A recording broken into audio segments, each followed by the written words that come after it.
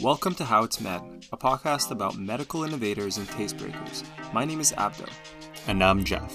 Together, we explore the exciting stories of leaders in medicine and in the medtech industry. Hey Abdo, have you ever heard about brain? That makes no sense, but go on. What is the brain?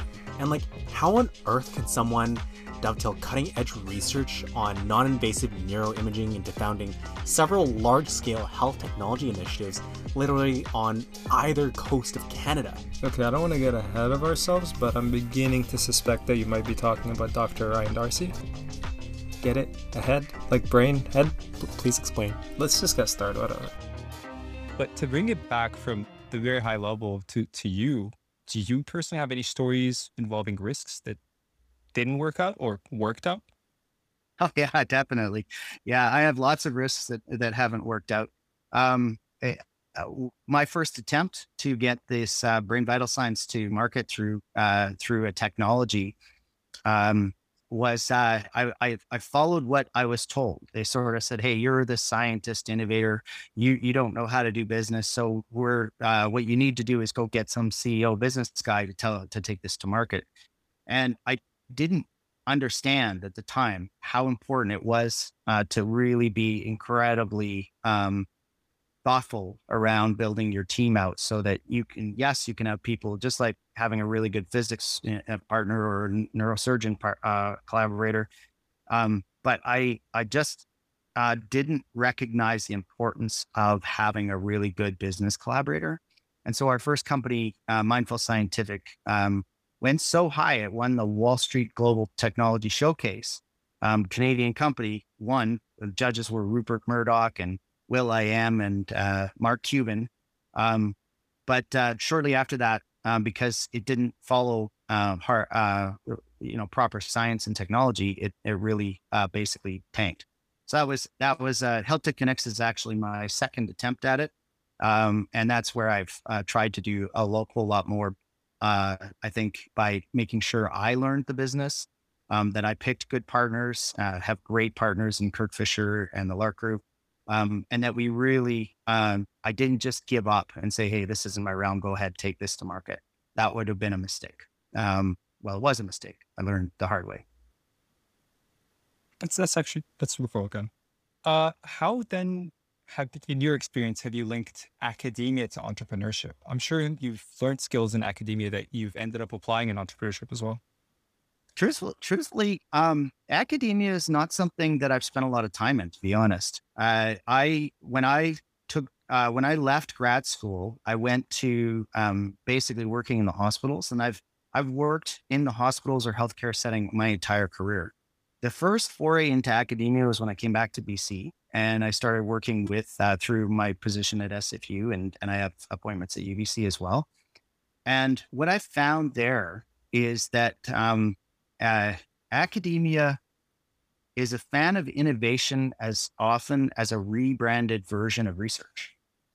And that's okay. I'm not saying that's a bad thing, but the reality is that just like no two people really define intelligence the same way, no two people really define innovation the same way. And the way that I define innovation is much more entrepreneurial and business forward.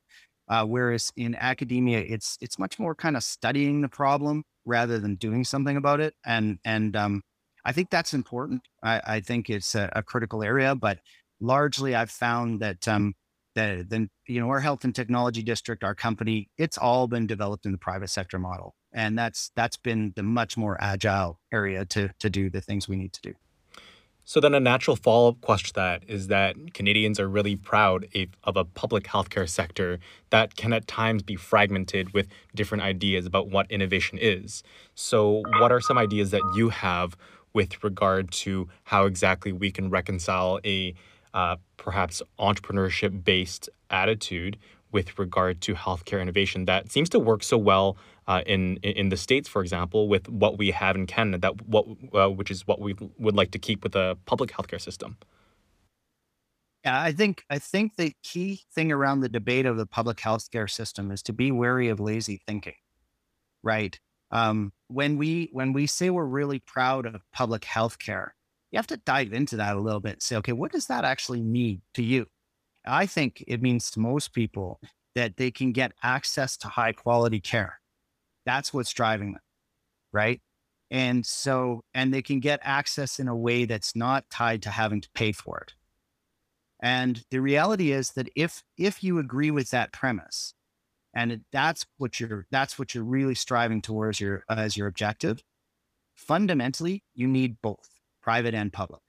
And the reason you need private and public is because your public healthcare system cannot possibly spend its way out of the costs of delivering the highest quality healthcare, right? We spend 50-cent tax dollars today.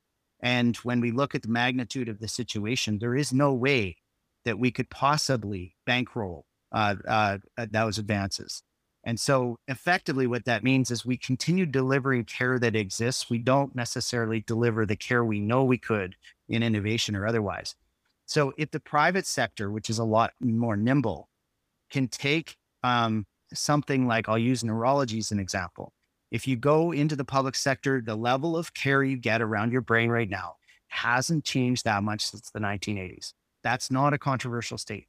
It really hasn't, right? There are some areas of change for sure, but the disconnect is that what you can do in an innovative lab around brain care and what you can get when you go in to see your GP, they're very different.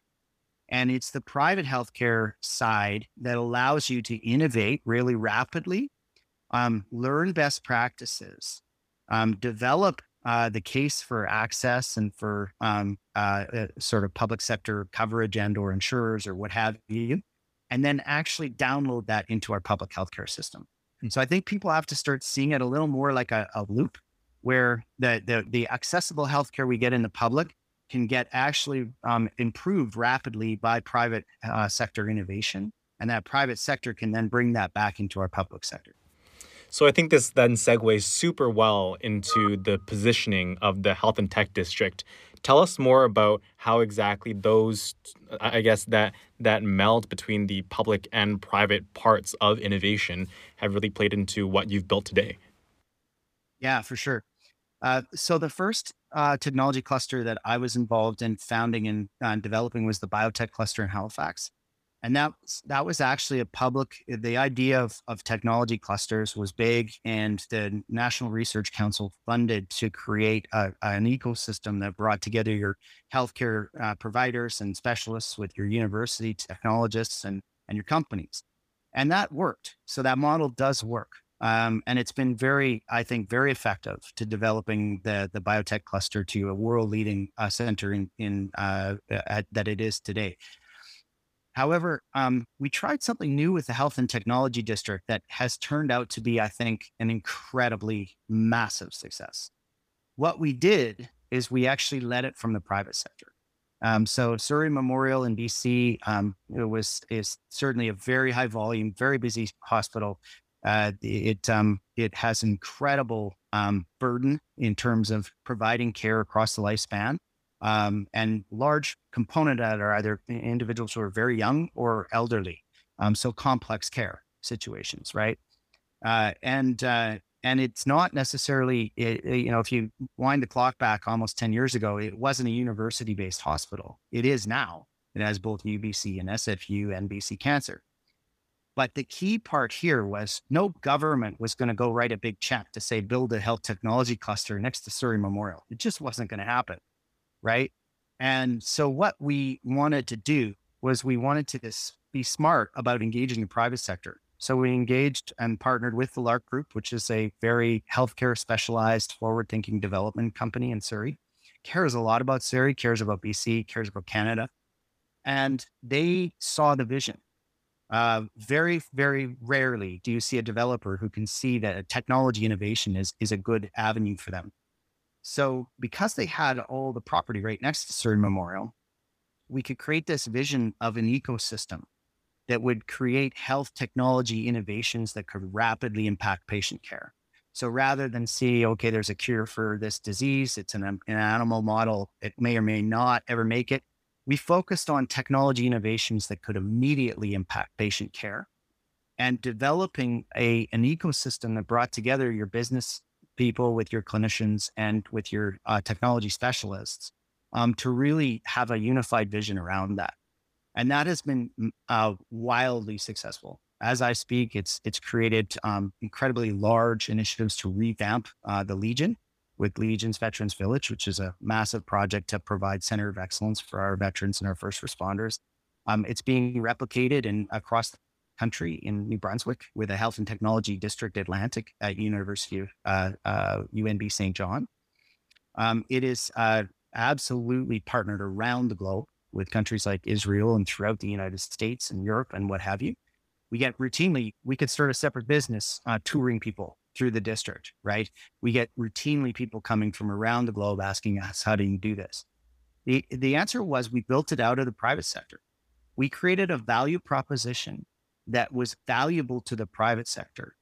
So much so that they would invest and create this opportunity for companies and scientists and clinicians to come. And that made it sustainable, right? Rather than us have to get money, create an accelerator or an incubator, and then ultimately come up with a situation whereby we hoped we could get more government grants. We actually created a business model that worked from the outset and then said, now come invest in us. So the district is a phenomenal juggernaut of a success. Do you actually think that the Health and Technology District complements things like incubators, or is it indirect competition of it? No, definitely not direct competition. We have multiple incubators and accelerators that are on site here and operate within our ecosystem. And so I think it very much does complement them. Yeah. And it most importantly, it complements care at Surrey Memorial, Fraser Health in BC. I mean, I'll use one example. That whole neurosurgical simulator created Conquer Experience and PeriOp Sim, which is for perioperative nursing training, skills training, so that you don't have to rely on getting into the OR and develop your skills and your speed and knowledge of tools and instruments and stuff and what have you. And actually, now that the pandemic is there, it is the only way to do training in this environment that is really, truly accessible. So that emerged from the Health and Technology District, right, as an incredibly successful company. MetaOptima and MoleScope, digital health technology company that takes a picture of your mole and is completely wildly successful, emerged from all of this. So there's been a lot of really successful patient care technologies that have come from the district. That's very cool, actually. I guess to bring it back to the big picture, where do you see the Health and Technology District being in 5 years in terms of impact on BC in general, actually? Well, I think it's now established itself as a world leading model for sure. We have quite a well-defined plan. It's all measured out because we can actually model it based on, we're just basically finishing the third building now. There's planned to be 8. It may be greater than 8. It may go to 10, but based on all the numbers that come from the buildings that we've successfully completed, we can model it out to be over 1.5 million square feet of innovation technology space. It's going to employ over 15,000 high tech and high paying jobs in the tech industry and related in the care industry and what have you. So a lot of jobs for BC. And then it is getting replicated because the politicians of the world, we can also model that when it's complete, it'll input 1.1 billion into our economy annually.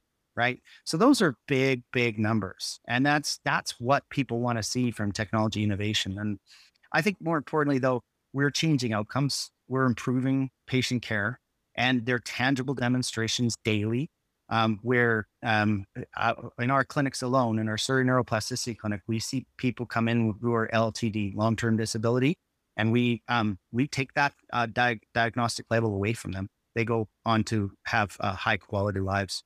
So we're doing things daily here that are just unprecedented. It's really rewarding work. That sounds absolutely amazing to go from your beginnings, liking snowboarding more than school, going to neurosciences, to entrepreneurship, to where you are now. It must seem like a real long journey. Close, Jeff. I'm not a snowboarder. I'm a skier. My son's a snowboarder, so those are fighting words. I'm sorry. Forgive me. So, I mean, to wrap this off, most of the time or all the time, we give our guests a chance to talk about something that's important to them. So, you have the stage. What's something that you'd like to, I guess, talk to our listeners about? Well, I mean, our goal, our big, hairy, audacious goal is to positively impact 1 billion brains. And the idea is pretty simple in my mind. There's a lot of wicked problems out there that I don't know anything about, but are quite scary. The environment, the geopolitical instabilities, what have you, coronavirus. We need a lot of positively connected brain power to go forward into an optimistic future. So what we're doing is developing the neurotechnologies that allow us to know what's going on with your brain, allow us then at Health Tech Connects to pull that into a clinical trial and validate some new crazy, awesome innovations and show they work, and then allow us to pull that into a clinic that people can get access and we can scale so that these technologies can get back to our Surrey Memorial Hospitals and our public health systems. So I think Canada's in an incredible position to be an innovator in the neurotechnology and neuroclinical space. Thank you for listening to this episode of How It's Med. If you liked what you heard, please download and rate our episodes on whatever platform you listen on. Also, if you have any feedback on what you just heard, we'd love to hear it wherever you listen to or on our website, howitsmed.com. That way we can create better content that suits you. Until next time. Bye-bye.